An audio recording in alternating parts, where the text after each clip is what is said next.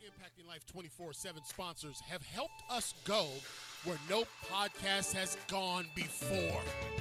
Platinum sponsors. Poet Katrina McCain is the author of Because She Decided to Love. This book is a collection of poetry and prose about love and its important impact on every relationship. This raw and uncut poetry book addresses the themes of how we experience love through loss, hurt, pain, grief, and passion. Connect with her and get your copy of this book at PoetKatrinaMcCain.com. Donald Skip Mondragon, MD, is a 26-year Army veteran, National Veterans Wrestling Champion, and speaker. He is the author of Wrestling Depression is Not for Wimps. Lessons learned from an amateur wrestler's fight to triumph over depression. Contact him at WrestlingIsNotForWimps.com. The Underdog Ninja Foundation.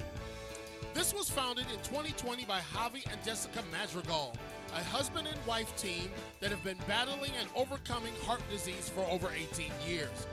Their personal story and experiences have led them to follow their calling of empowering, educating, and supporting those fighting heart disease. Contact this amazing team at UnderdogNinja.com. Belinda Tyson Linder. She has spent decades investing in people from all different walks of life. She has led inner city programs for disadvantaged youth, as well as been a mentor to young adults, married couples, and individuals facing adversity. Belinda and her husband have built multiple 6- and 7-figure businesses and have trained leaders on having tenacity and character in business. Ultimately, Belinda cares about people and shows the love of God to everyone she encounters. Bettina Carey.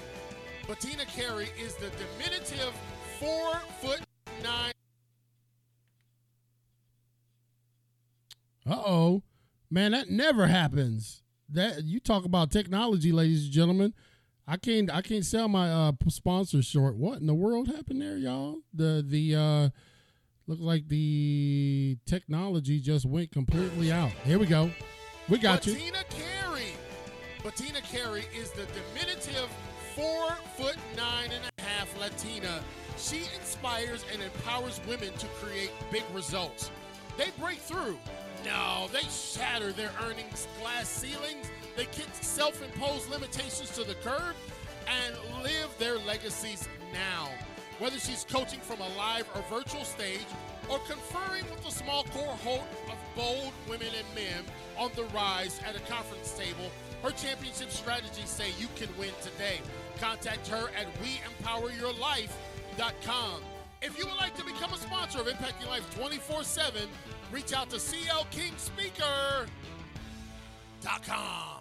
That's right, ladies and gentlemen. Just reach out to CLKingspeaker.com. And if you want to become a sponsor of probably one of the most dynamic days of my week, you can join us and be a part of what we really got going on here. And the reality is that we've got sponsors who work with us from all across the world and throughout the country, and they help us because they understand that we have a mission. And the mission here at Impacting Life 24/7 is simply this: to impact one life one day at a time. And if you want to do that, all you got to do, like the intro guy said, is all you got to do is go to CLKingspeaker.com. But today, whether you're a sponsor or not, you are joining for a special edition of Impacting Life 24/7 with your host, CL King, here in the High Definition Studios here in Impactville, USA. And I'm blessed because we got somebody in our studios that's making a difference throughout the USA, y'all. You know, every week we bring somebody here. Every other day we bring somebody here that is really someone of note. We don't just try to find anybody to fill time and space, but we want to hear about people that are making an impact. We want to hear about people that are really turning over rocks and turning over lives. So my guest today, his name is Jay Lahim. He went from making $8 an hour at the Hampton Inn to 6 figures as a commercial photographer. Y'all, listen up. While making $8 an hour, he developed his mantra, #I won't starve, which became the catalyst for him to leave his job within a year. Becoming a commercial photographer gave him the opportunity to work with the following national and international brands: Nike, I'm sure y'all heard of them, the WNBA, the National Guard, Amtrak, Save the Children Foundation, and the NFL. Since then, he has become pardoned from all things that were in his past, and he uses his platform to ensure this: you won't starve. He's helped more than 500 businesses get started through his company that's called I Won't Starve. He's put his story into a book, and he's launching a nonprofit and starting a remote learning pod at the height of the pandemic. That's what he did. Listen, ladies and gentlemen, it's not every day that you get to nail somebody down like this to come on your show. So I want y'all to pay very, very close attention, because we're going to unpack a lot from our brother and our friend, Jay Laheem, all the way out there in the West Coast in Las Vegas. Welcome him to the virtual studios. Welcome, Jay Laheem. What's going on, y'all? How y'all doing? Man, we're so glad to have you, brother. Thank you so much for having me, man. Yeah, man, it's our privilege. No problem. It's our privilege and honor, and I want to thank you for allowing us to scoot this in a little bit to the left. I just have this thing that I'm still a dad, and so while I'm out here trying to save the world, I still put my kids, hey, man, when they got an event, Dad got to be there. You know what I'm saying? That's just the way it is. So I really appreciate I really appreciate you working with us on that. And Jay Laheem, one of the things I like to do right away so we can get people connected to you even in the midst of the show, those that will watch later, those that will listen to our national podcast, tell people how they can contact you. What are some ways that folks can get up with you? My website is www.jhaleem.com. That's jhaleem.com, JHALEEM.com. And on social media, everything is I am Jay Haleem. Any platform you go on is I am Jay Haleem, JHALEEM. Yes, I am Jay Laheem. And listen, ladies and gentlemen, when you got power like that, you can have your name any kind of way you want it. And so I was looking through your repertoire of contact information, and it's so well put together, Jay. And I'm thankful that people, even now, listen, if you're listening to this show now, if you're watching in our live audience, just go to www.jaylaheem.com. Jay Haleem is with an H, Jay Haleem. Right. Yep, we got it. Yeah, jhaleem.com. jhaleem.com. Yep, perfect. All right, yep, we that's put it. And you can just Google me. You can put Jay Haleem into Google and it come up. Yeah, man. That's when you know you somewhere, brother. So you're over there on the different time zones, so we definitely want to be mindful of your time. But tell people, I know you. We've talked. This is our second time talking. Actually, you were on my cousin's show, Niecy J's show there in Greensboro, and so she said you really got to talk to this brother. And when I said, okay, well, give me his, you know how it is. Sometimes people be like, oh, you got it. And then you talk to them and you're just like, okay, if you say so. But it was an instant connection. And Greg, my VP, said, man, that brother is the real deal. So Jay Haleem, tell me this. There you go. So I be butchering people's names, y'all. Nah, it's okay, man. It's okay. Tell me a little bit about yourself, more than I already know, and share that with our audience too, brother.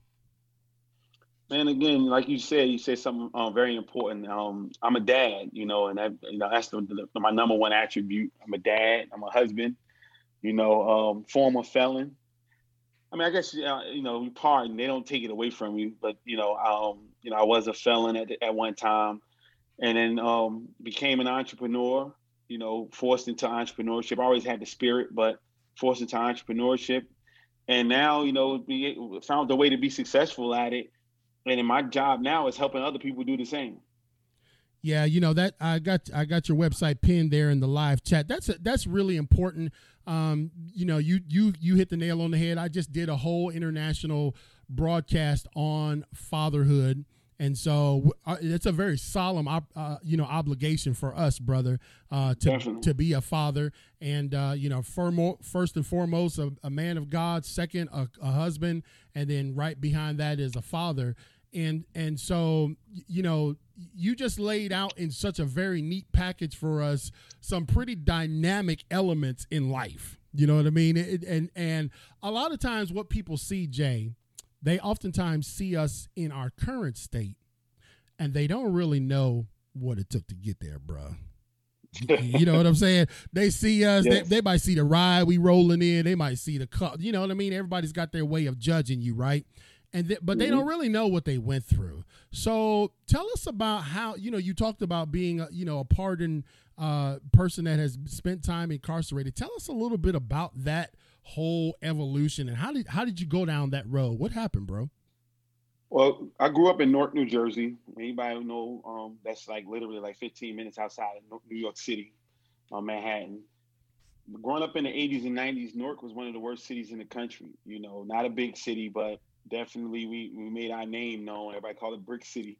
You might know Queen Latifah, Redman, Naughty by Nature. The list goes on. So people from there, notable people from there, and me.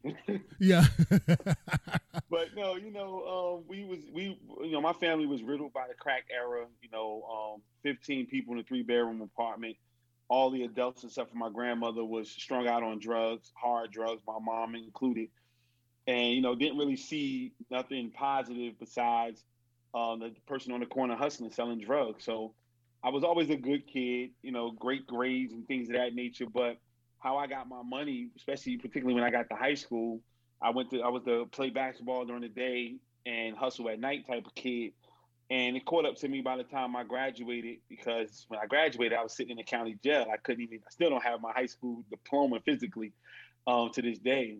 And, I had a cousin who worked at a high school in New Jersey, and he was sending a lot of kids to South Carolina. It was a school called Benedict College. At that time, they had what they call an open enrollment policy. So if you graduated high school, you got your equivalent, they'll give you a shot. They give you a year shot to start school. And if you do what you need to do, you can go ahead and stay. So he gave me a shot to go down there. That helped me not actually go away to prison. At that time, I just got put on probation and eventually got my record expunged. But, when you get a slap on the wrist, you like, man, I ain't really nothing. I'm going to do it again. Yeah, so, I can handle that. Exactly, right? So I'm in college and, I'm hungry, though. I'm 12 hours away from home. I don't know nobody. I'm not really college material, or at least I didn't think so. There wasn't nobody there to tell me or train me and make sure I was good. So I got into some more stuff, man. And before you know it, my second year, I was facing a felony, facing 10 years in prison. So I went through the rest of my college years facing time in prison. I actually didn't go sit away. I had a good amount of money. I was very great at what I did in the street.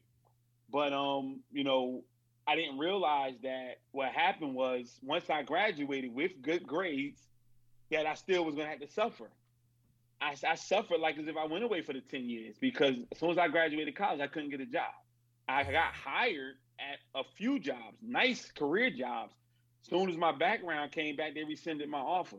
Wow. And so it was just real tough. And again, I'm down south, I'm away from home, and I had to figure it out. And so I couldn't really go nowhere because I was on papers in the state of South Carolina. So I had to stay there and figure it out. So I started a business. Well, to be perfectly honest, I had a little business that was like a front. And I had to take this business serious now because wasn't nobody giving me a job. Yeah. And I just went hard at that. And I kind of quit hustling once my mom came to live with me. My mom left me at 11 years old. My grandmother hit me up, was like, look, when your mother came back, she can't stay with me. She still held the grudge. I was like, look, I'm about 23, 24 at this point. She like, you want your mother to come down there? I'm like, sure, that's fine. Bring her down. And I had to help her kick her heroin habit on my couch. And I was like, I'm over the drug game at that. Wow.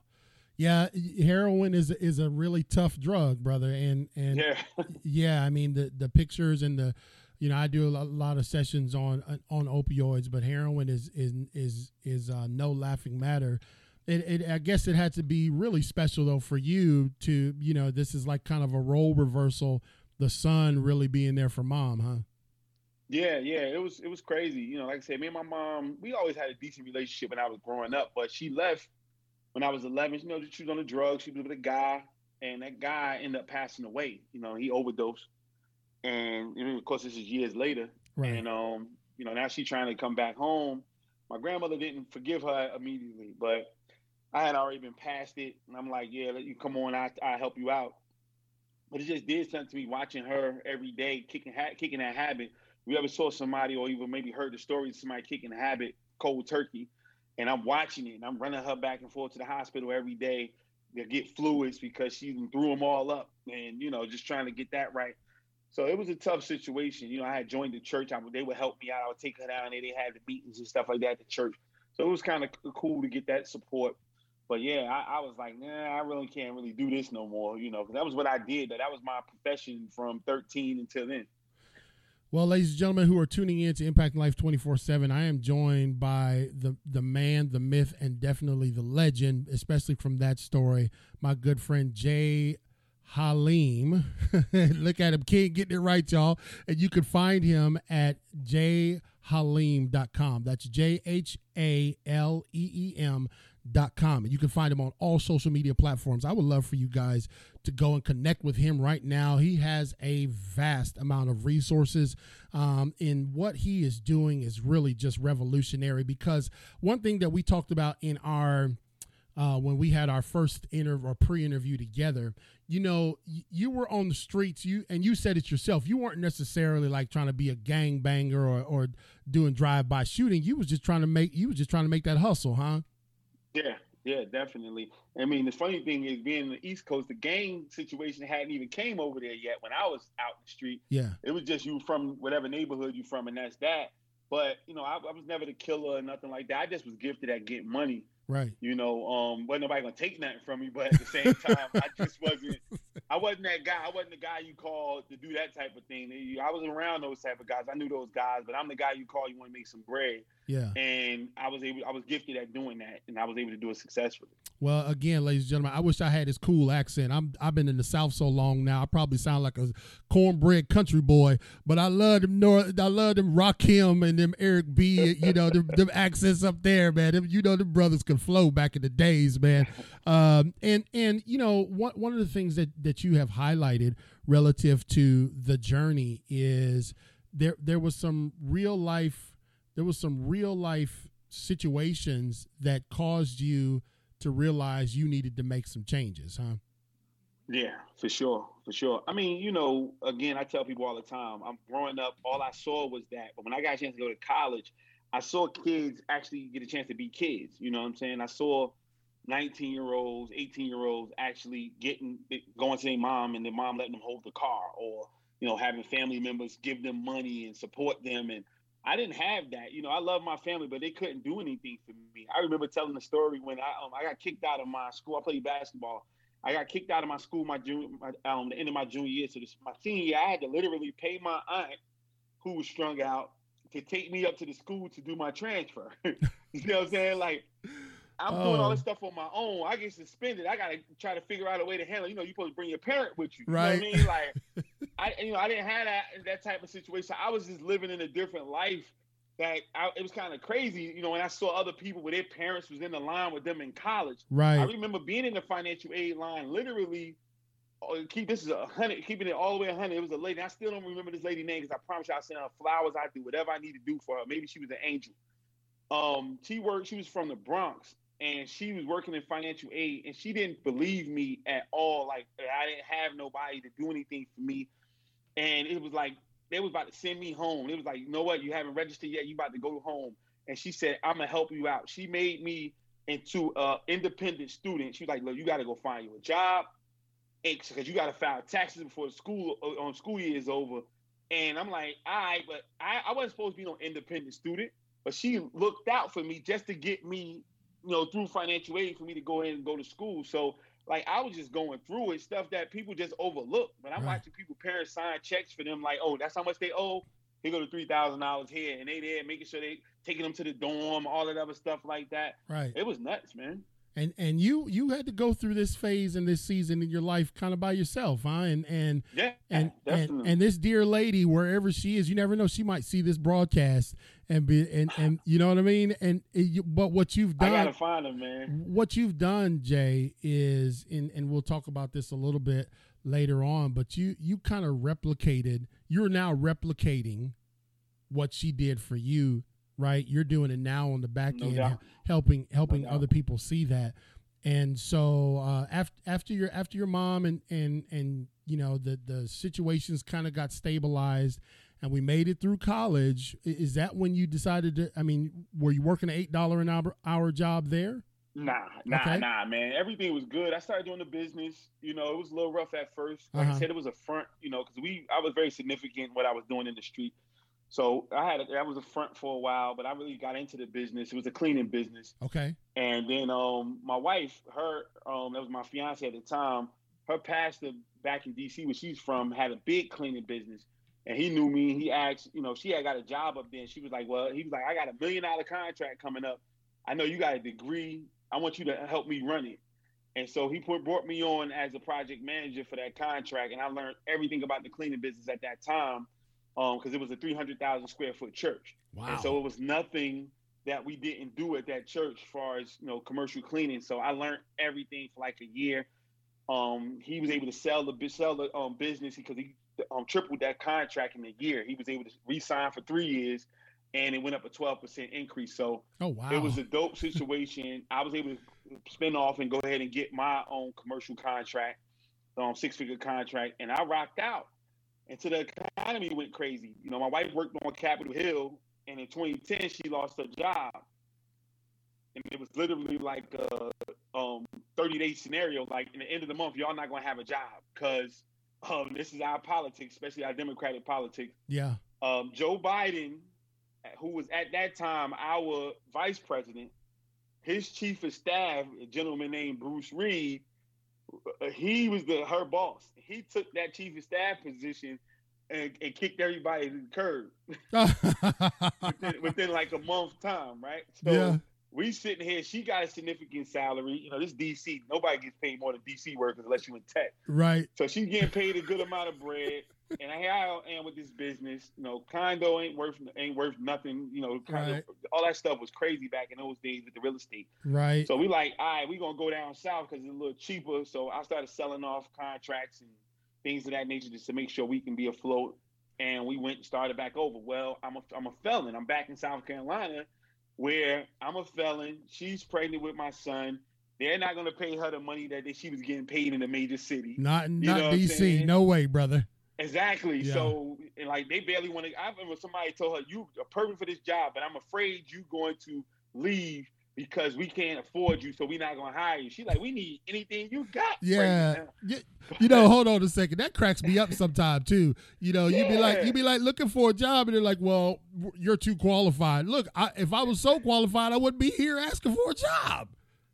Exactly. Yeah. So she went through that, and of course, me being a felon, being in the city, in the state that I became a felon, is not really developed like that mentally. People aren't thinking on the wavelength of major city individuals. So, you know, I tried my hand at a few things. I had already did some other businesses with the camera as far as filming, blogging, and music. I was into everything because the cleaning business was doing well. So I was trying my hand at a lot of stuff in the midst of that. Right. But, you know, I was literally, I said, man, I had to figure it out. And I had a camera. I was broke, and I sold my camera to my pastor at my church because I was trying to sell it on eBay, but somebody, you know, said they was gonna buy it. But when I was just having a conversation with him, I remember vividly. I was arguing with my father-in-law, and I just needed somebody to talk to. And I remember hitting him up, and he's like, "Man, you need some money or something like that?" I was like, "Nah, I'm good. I just sold this camera." He's like, "You sold your camera?" I was like, "Yeah." I was like, "Well, I didn't sell it yet." The dude said he wanted to buy it. I'm waiting on him to put the money in. He's like, "Man, hold up." Called me back like 10 minutes later, like, "I want it."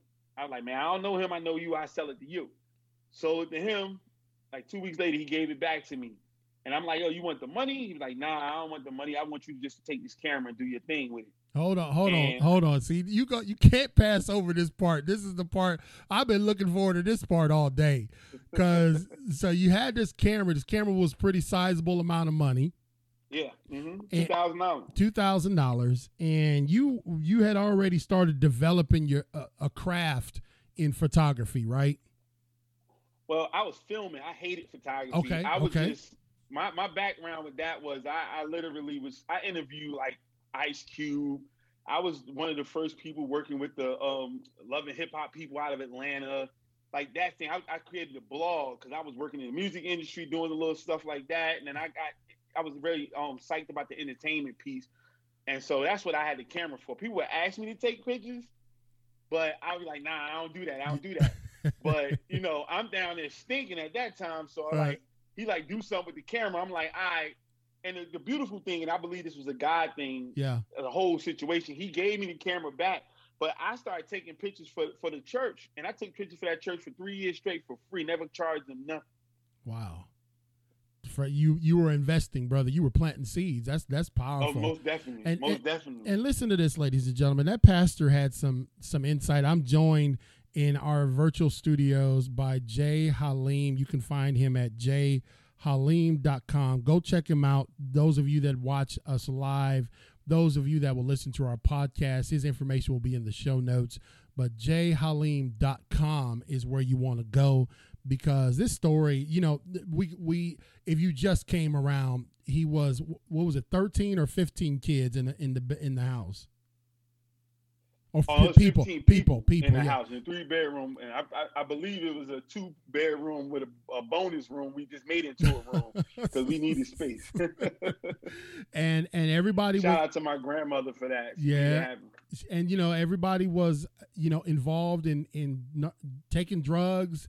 They were strung out on drugs, yes. and Jay kind of got caught up in it, but his was not necessarily to use, but to sell.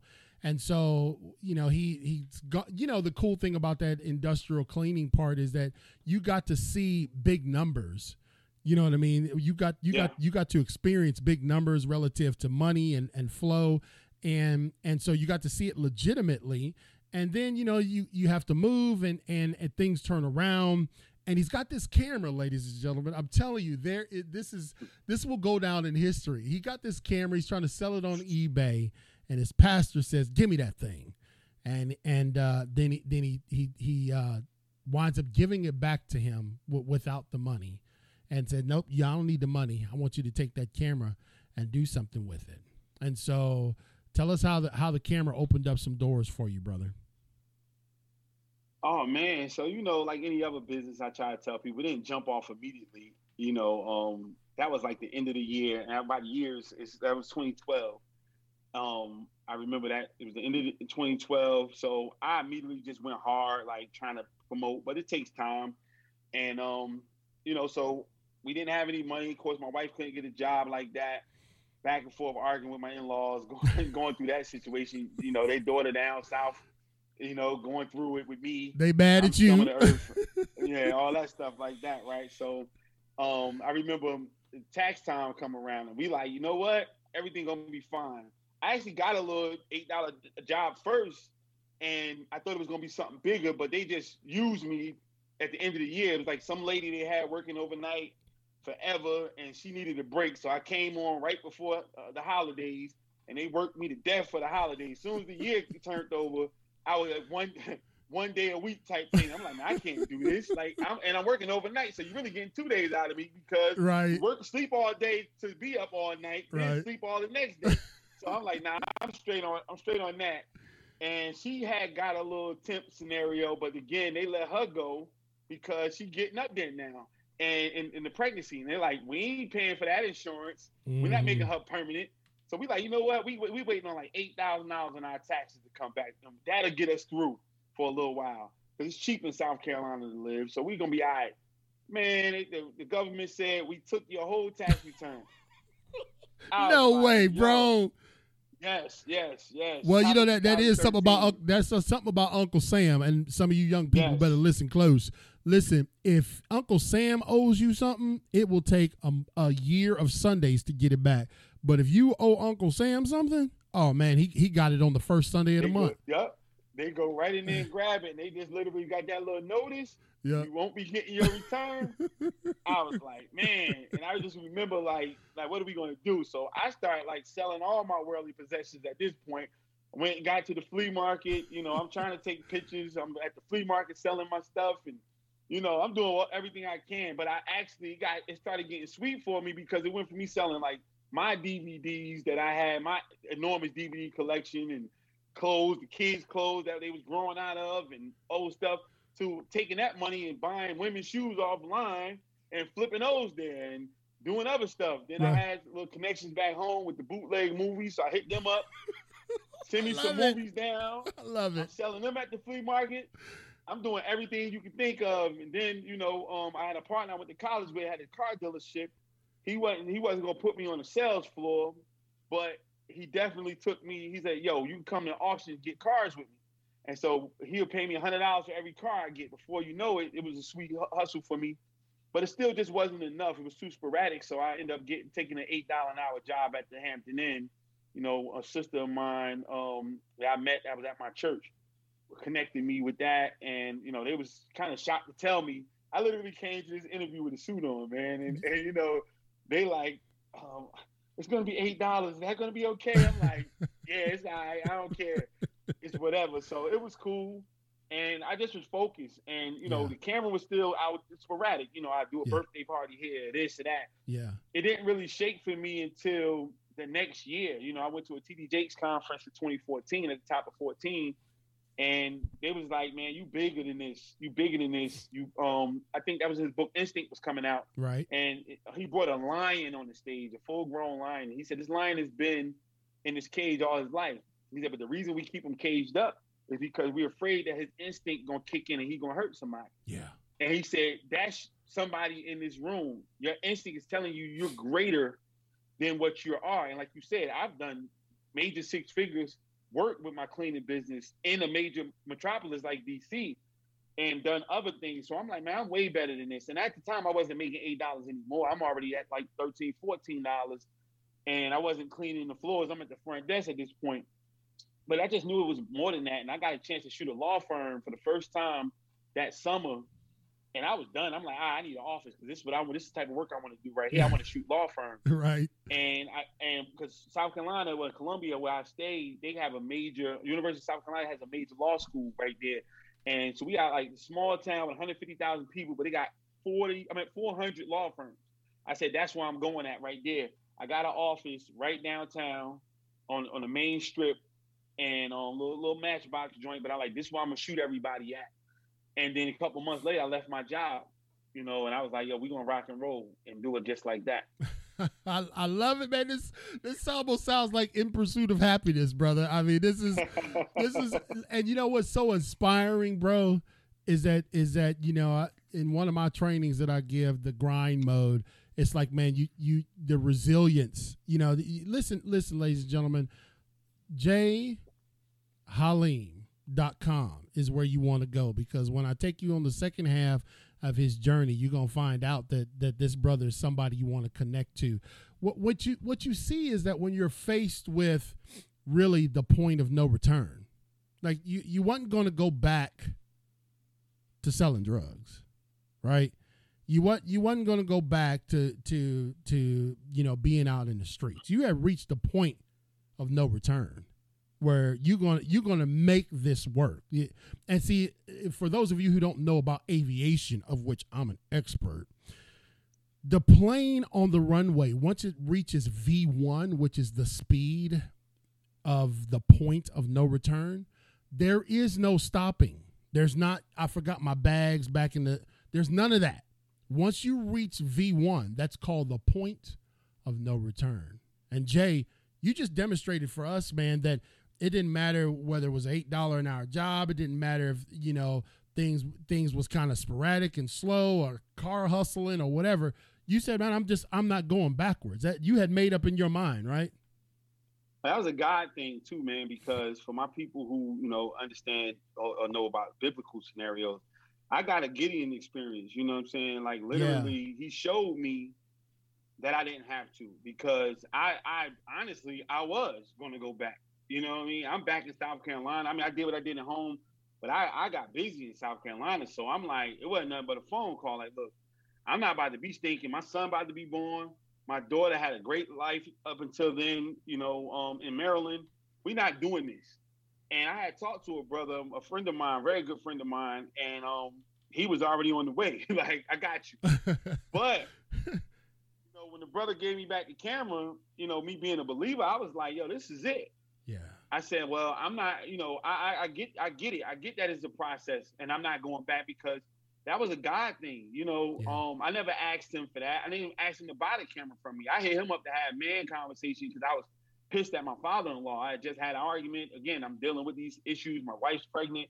I just having a conversation. He happened to ask me about that. So I knew I attribute things to God that don't have anything to do with man. So if it wasn't me doing it, if it wasn't my power, something that wasn't my capability, I know that was him. So I knew that was a God thing. So there wasn't no need for me to go back that route, no matter how it looked. I'm like, you know what? I'm good. And so I put my all into it. And more importantly, at that time, I put my all into his house. I mean, I created so much. When I left that church had over 1 million YouTube followers and all that stuff. Wow. And I knew that was a God thing because I don't even have that many followers. So I knew what I was doing for him, you know what I'm saying, was 7 times the amount because I was doing it for his house. You know what I mean? So I was cool with that. I was like, you know what? I'm not gonna mess that up. I'm not even going to crap all over what he did for me in this type of space. Well, ladies and gentlemen, I've joined in the virtual studios. It's just there's people in the chat, but my team usually they work with me at 8:30 at night. But we said we got to get Jay Halim on the floor today, and then I got to scat on down the road for Jeremiah. But I just feel like you are breathing some life into some people who sometimes they're looking for every excuse to fail, and you found every excuse to win, brother. You found every excuse. Definitely. You found every excuse to win. And when your back is against the wall, you ain't got no choice, man. It's either this is feast or famine. This is fight or flight. And so you started taking pictures or started shooting, you said, film and video of offices. How did that work? Well, by that time, I was full on photography. I mean, I would do some film stuff, but I just decided I was going to be a photographer. When I went to the law firm, it was, a brother I did meet at church, prominent lawyer, actually judge in that area, and he gave me a shot. And it was beautiful, man. I'm scrapping and scraping, birthday party. My first real paid job, literally, as a photographer was shooting a funeral. Oh, wow. I took pictures of a 90-something-year-old pastor's funeral. And the sad part about it is a couple years later, I took pictures of his wife that Lord. passed away. And the family wanted me to take their photos too. So they remembered you. That was my first real paid job, you know what I'm saying? Like, and I needed every bit of that $200 and something that I charged them. At that time, like we needed it right now. Like, get the check, don't cash it right now. Yeah, right. It was one of those type of situations. So, and then all the other stuff, it was just a hassle. I didn't want to. It wasn't no models in South Carolina like that. It wasn't all that, And then they're not trying to pay no money because they too cute to pay some money. Right. And I'm a businessman before I became an artist, so I'm like, man, who is going to pay me the type of money that I want, and also be able to be with my kids at night, all this type of things like that. So when I got a chance to shoot that law firm, it was perfect. Yeah. It was perfect. I shot them 3 hours. I was out of there with like $1,000. I'm like, oh, yes. I wasn't rolling over on the floor. I wasn't trying to get crazy. I didn't need to do none of that. I was just like that. Took those pictures. It was the smoothest thing I ever did. Check was clear right then and there. No hassle. I'm like, this is it. And of course, it didn't shake immediately, but I'm like, now I know I know what I want to do now. And I started putting it in place. So when I left my job, that's why I Want Star was born, because people that knew me and knew my struggle knew, like, man, you got a job, you moving up. I guess they call that moving up. Right. In this job. So they're like, man, why you gonna mess things up? And instead of me sticking my middle finger up and then I'm cursing them out, I just said I won't starve. It was really a negative connotation just to get back at people. Right. But then I started helping people with it because people would hit me and slide in my DM like, man, I love that hashtag I won't starve. I love that hashtag I won't starve. And I had already trained people with hashtags with me, because when I got that camera from my pastor, I created the hashtag keep shooting. And people love that as well, because my thing was, as long as I can shoot with this camera, I'm going to be fine. But the problem was, you got all of the shootings that was happening in that time frame. Mm-hmm. And a lot of our dumb black people couldn't see that I wasn't talking about nothing negative. Right. I was talking about a camera, but I just kind of put that to the side at that time. And then so when I Won't Starve came about, I just pushed it, man. I just kept doing it. I made shirts. And it was just for me. I wasn't even selling them at the time. It was just stuff I would wear, my wristbands, which I still got now. Yep. and I would just do my thing, and people would see me with my wins on social media. Whenever I'm shooting, I'll put hashtag I won't starve. And so it really, like I said, I was 14 when that happened. But 15 was the pivotal year in my career as a photographer, because everything happened in South Carolina. National things happened in South Carolina. So you think about the Charleston 9, which was 2 hours away from where I am in Columbia, but that was a major situation, which brought it back to taking down the flag, the Confederate flag, which was in Columbia. My office was literally like a mile away from on the same block. And so I was there to shoot that. I had booked something with the city of Columbia, and it was working a joint community scenario through the rest of the state to go and with artists to take photos and things of amazing places in South Carolina. I was just trying to just do some good things to bring, some unity back to the state. And I was a part of that, which was a paid opportunity. And then at the end of the year in October, we had a 1,000-year flood. So all of that was on the news. And so that's what kind of kicked it off. When the flood happened, I'm out again serving with my church, and I'm taking photos and stuff like that. And the mayor was like, where can I get them pictures? And, I made sure he got them with no problem. And then I got a call from his people like, hey, we got a couple of things I want him to shoot. And one of them was his headshots. Then the next thing was we would get like relief packages from other major cities, like, in the area. So from Alabama or North Carolina, this, that. And I'll be the only photographer there shooting. And that stuff was on the news, in the newspapers, everything like that. So my pictures was there. And so that was the end of that year. And then coming into 2016, I exploded. My business just went crazy. I'm looking on your website. You're I don't know if you took your own photos on your website, but they are sharp, brother. They are on point. Nah. Let me ask you this question. And I know I didn't prep you for this, so I hope you can answer, which I know you I'm could. Good. I know you can. What is the like, for me, there is like a forensic anatomy of a speech, right? Like there's a process, there's a thing, you know what I mean? It's like, it's a rhythm. It's just something that's germane to what I do in my craft. Yeah. So what give us some insights on, like, let's say you go on and they're asking you to shoot a festival. What's your philosophy and thought process? Is it different for everyone? Yeah, most definitely. When it came to that, I've shot major conferences and things like that. For me, with events, it was always, you got to get there early. You can't be there on time. On time, you got to be there 2 hours in advance. Yeah.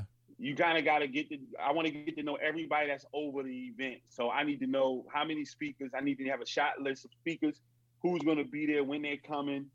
So I'm always my camera beats you to your spot every time. So that was my philosophy, make my camera beat you to the spot. Oh, that's nice. And so once I did that, it just made it like I never missed what I was supposed to miss. Because I started shooting concerts.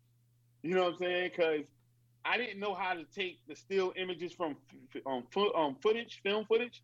So I would just stop filming and take a photo.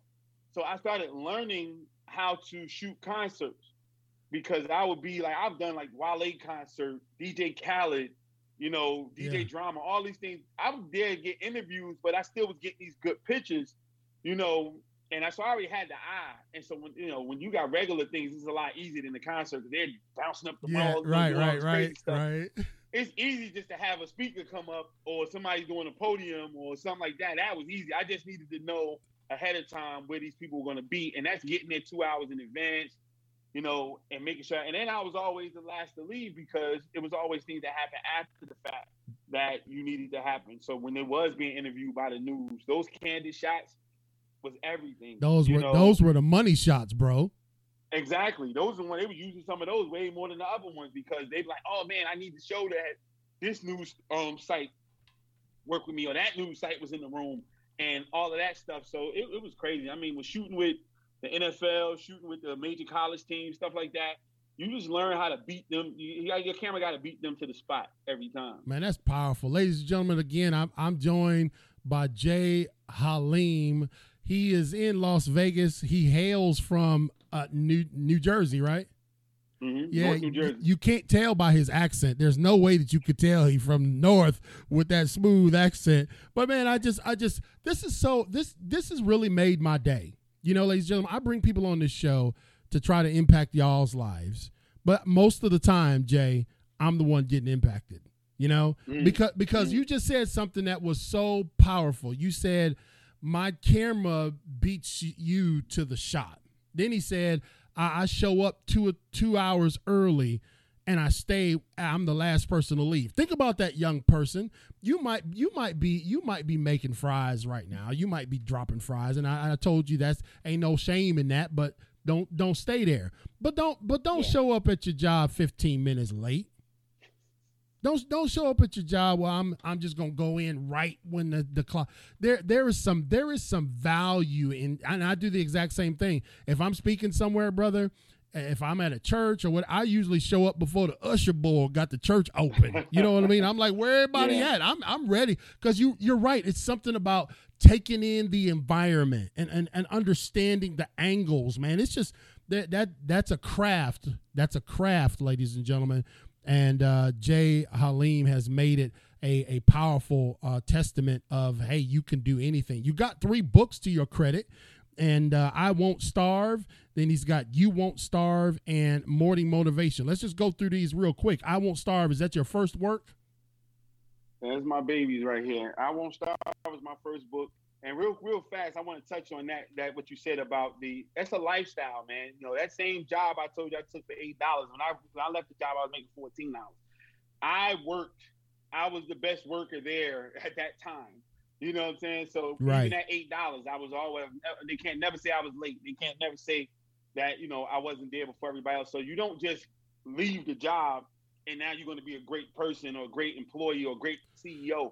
Right. You literally got to start getting that lifestyle, getting that habit in immediately, no matter what it is you're doing, because it's like what Kobe used to say, you know, you can't practice like crap and then go think you're going to play great once you get on the court, man. You know, it's just a rehearsal. Right. So I just wanted to get that out there. That's man. dope, man. That's the real deal.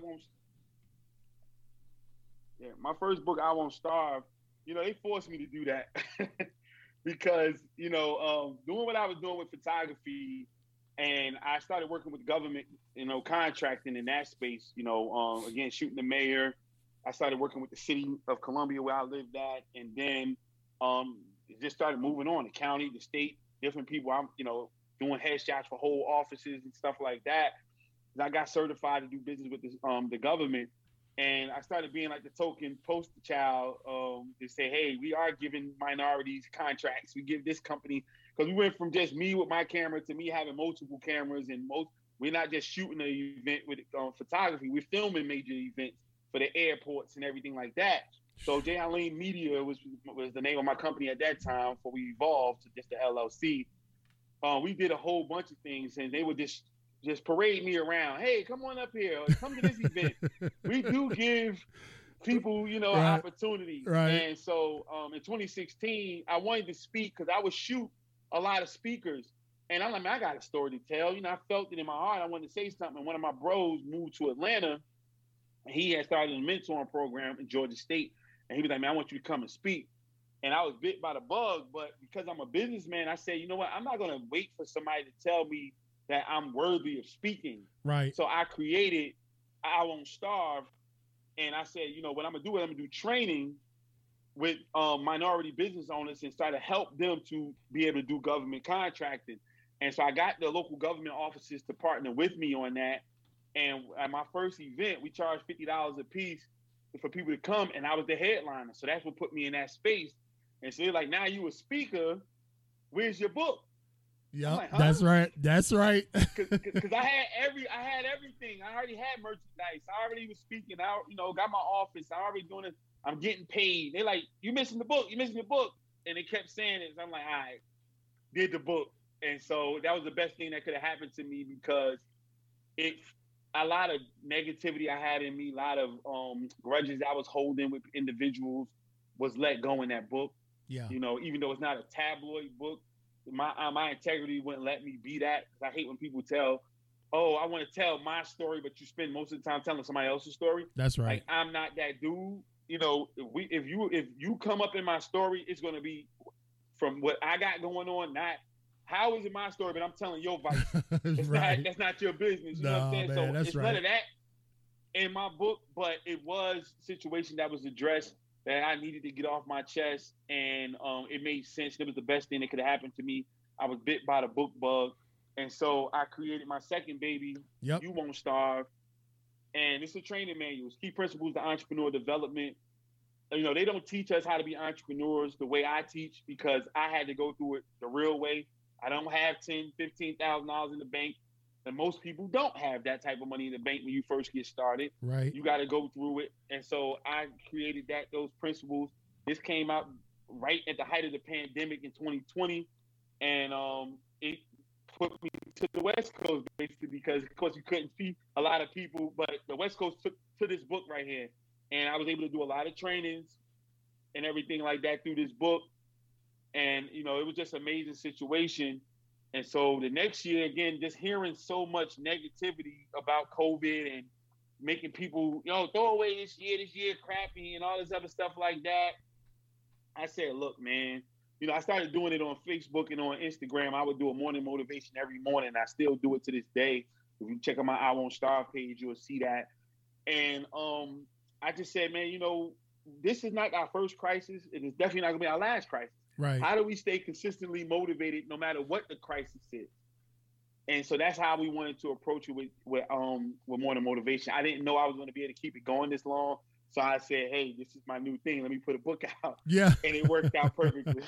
Man, I tell you what, you're talking about making your business crisis proof, man. You know, I think we talked about this, man. You know, some people were really caught off guard by COVID and, you know, everybody ready to fold up shop, and I guess we just can't do it. And man, that's really might have been the best time to start a business, was right in the middle of COVID. Definitely. You know? Definitely. You'll see a lot of people, you know, and I teach and train now. A lot of businesses are coming to me for coaching that just started 2 years ago during COVID. So Yeah. I started in February, right before March. I started March 15th. Yeah. But they still was able, if you was able to withstand it for a little while, you was able to come back stronger than ever. And again, I'm a photographer and I couldn't shoot. Right. Because the government just coming back. Right. Literally. So Yeah. I'm looking at them like, y'all still got headshots from 2019 I shot. Because they was in the house, right? So some of them were bigger, smaller. Yep. So it's a whole lot of things. And that wasn't it. I already had these things in place. So I said, all right, let me push this stuff to the forefront. And it picked up and it put me in another space. So I'm grateful for it. You know, I don't shoot as much as I used to. But at the end of the day, that was, you know, I had things already ready to go for that. And you don't know it until you get pushed. You know, the Eagles push their babies out the nest. They do, brother. Like, hey, it's that time. Say that again. Say that again for the people in the back. Hey, Jay, Halim.com is where you can go find my friend. He's absolutely, this has been a breath of fresh air, brother. I mean, you just really very practical, very realistic. And it's about, you know, some people don't like that word grind. Some people don't like that word hustle, but I'm just telling you, you have demonstrated it. And now you've turned all this into 6-figure salaries, right? Yeah, definitely. Yeah. Most definitely. And so definitely. what I could say is you might can argue with my methods, but you can't argue with the results, baby. And so, yeah. You say that again. Yeah, and so I'm looking forward to having you back, Jay, because you know, I want to dive next time we talk. I want to dive more into your entrepreneurial mindset, because that is a mindset. And you're right. You know, it's not for everybody. Not everybody can work for themselves. You know, not everybody has the discipline or the hunger. You said you was hungry. You know what I mean? You was ready for it.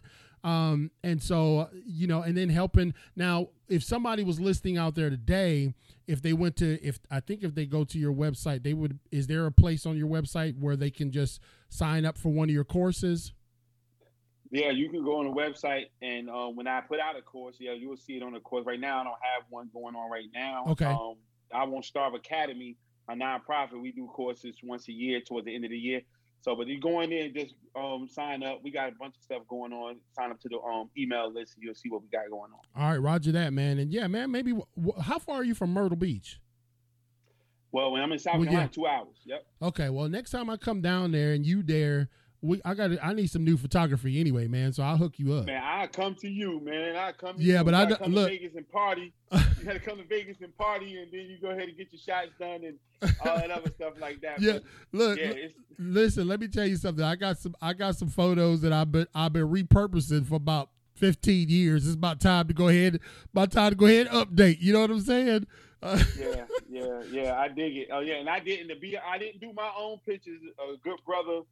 He's now in the trucking industry, like really, really big in the trucking industry. But he was a fellow photographer of mine out of Atlanta, named Jerome. He's the man called him Photo J. He shot a lot of celebrities and things like that. So he was the person who did my photos. And again, support people that do what you do.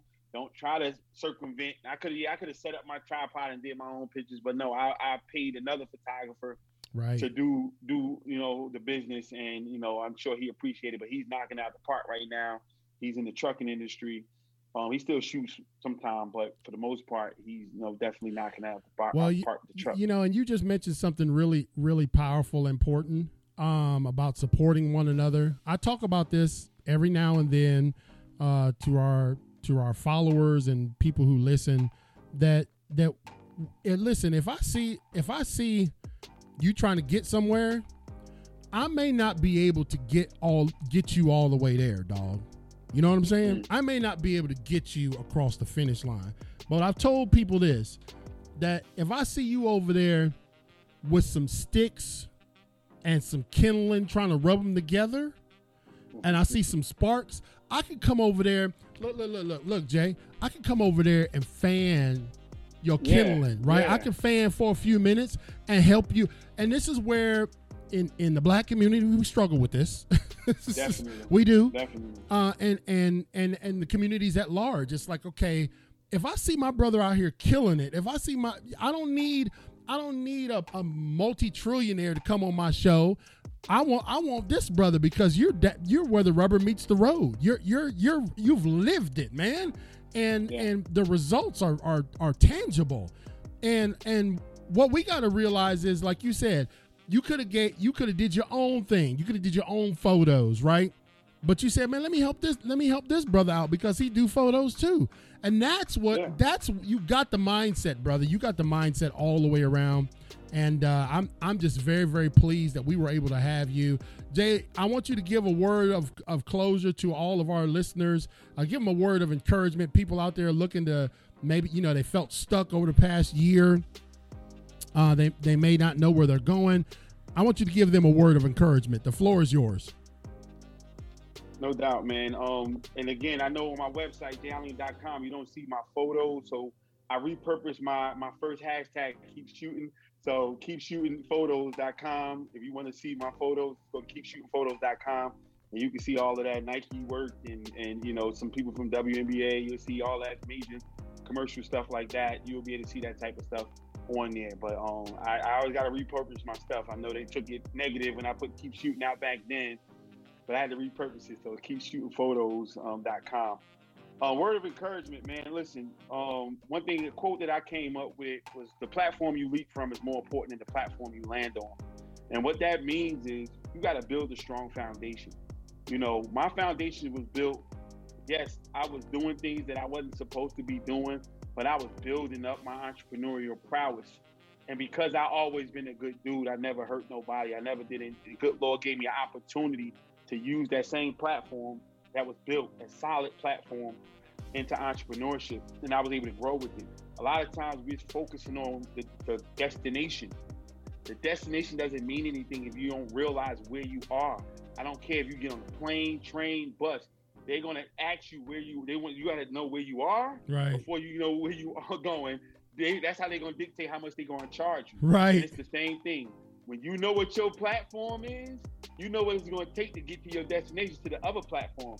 And it doesn't matter where you land off that platform, you'll be able to handle whatever life throw at you. So if you've been struggling in 2020 from 2020 to 2022, you need to check your platform. You need to start right there where you are. Are you jumping from the basement or are you jumping from the roof? Because if you jump from the basement, you're not going to get too far. But one thing that's in the basement, in most people's basement, is the toolkit. And we all got our own toolkit. So in that toolkit, you got something in there that's just germane to you and your skill set that you can build up them steps and get you up to the roof so that you can see and you can jump off and go to wherever you need to go. So the platform you lead from is more important than the platform you land on. That's powerful. I got that in the chat, brother. The platform you leap from is more important than the platform you land on. We heard that from the notorious Jay Halim Washington. I'm using that. I'm using that. Yeah. I'm using that with your credit, with your permission and credit. It's all good, baby. Yes, sir. So go to jhalim.com. We're going to have you back, brother. We'll let a few months pass. Love to. And we'll just come back and chop it up again, man. This is edifying, man. I love talking to business-minded people. You gave some powerful nuggets out. And maybe I'll put together like a youth day and have you talk to some young people, man, get them motivated. I would love to, man, and just put just a shameless plug. In a couple of months, if we do make this happen, I'm looking forward to it. And September 24th, I'm having the I Won't Starve experience, 5-year anniversary of creating the I Won't Starve platform for Black individuals, Black entrepreneurs. We're having it in Vegas. Here, September 24th, or 23rd and 24th, we're going to have that night of the 23rd, have a little kickback. Everybody come in and welcome everybody into the city. But then we're going to knock it out the park with some amazing dynamic speakers and just motivation, getting people ready for the entrepreneur revolution. And we created Kids Won't Starve through the pandemic as well. So we will have young CEOs there. The young CEOs from South Carolina just worked with Damon John. My daughter participated in that. She came second in the pitch competition. And, she's a 2-time author herself. And she's only 13 years old. She'll be 14 this year. So this is what we're doing. This is what we're creating. But we will have young CEOs in there helping out with Kids Won't Starve and just teaching this entrepreneurial prowess to our babies. So I want to bring it to the forefront now. So talk with you another time on your show. Yes, sir. If you guys want to participate and be a part of what we're doing, I would love to have you out here in sunny Las Vegas. All right, man. Y'all heard it there, man. He dropped a hint right there. We're going to plant them seeds for sure. jhalim.com is where you connect with him. Get all 3 of his books. Get them in your hand right now. I'm hoping to get a signed autographed copy. And don't worry, brother, I'll pay for them. You don't have to send them to me for free. I'll go get them. I just want them signed from the man himself. You're going to get something for free. So, yeah, you buy the books, you'll get some merch. You're going to get something. But I appreciate you, man. Yes, sir. We appreciate you, Jay. And until we meet again, brother, you take care. Keep doing what you do. Okay, brother? Much love, man. God bless. God bless you too, my friend. So, ladies and gentlemen, that was our afternoon session with Impacting Life 24/7, jhalim.com. Man, what a great, man, that was just absolutely phenomenal. The stuff that he dropped. Greg, thank you for tuning in. I know you're still hemmed up. I'm headed to the baseball field now to watch my son. But man, this brother Jay Halim is really on point. Thank you, Nisi Jordan. Her Lunchtime Conversation show had him a few weeks ago, and it was a blessing that she said, you really, really, really need to have this brother. And when we talked to him in our pre-interview, because we pre-interview everybody. I don't care if your name Barack Obama or Jay Halim. We pre-interview everybody because we want to know who's coming on our show. And I was just blown away. Like, man, this dude got the real story. So 3 books. Maybe I'll get 1 done by July 24th. All right. Thank you, ladies and gentlemen. God bless you. We'll be back here in the High Definition Studios next week, Monday, on Impacting Life 24/7. Y'all take care.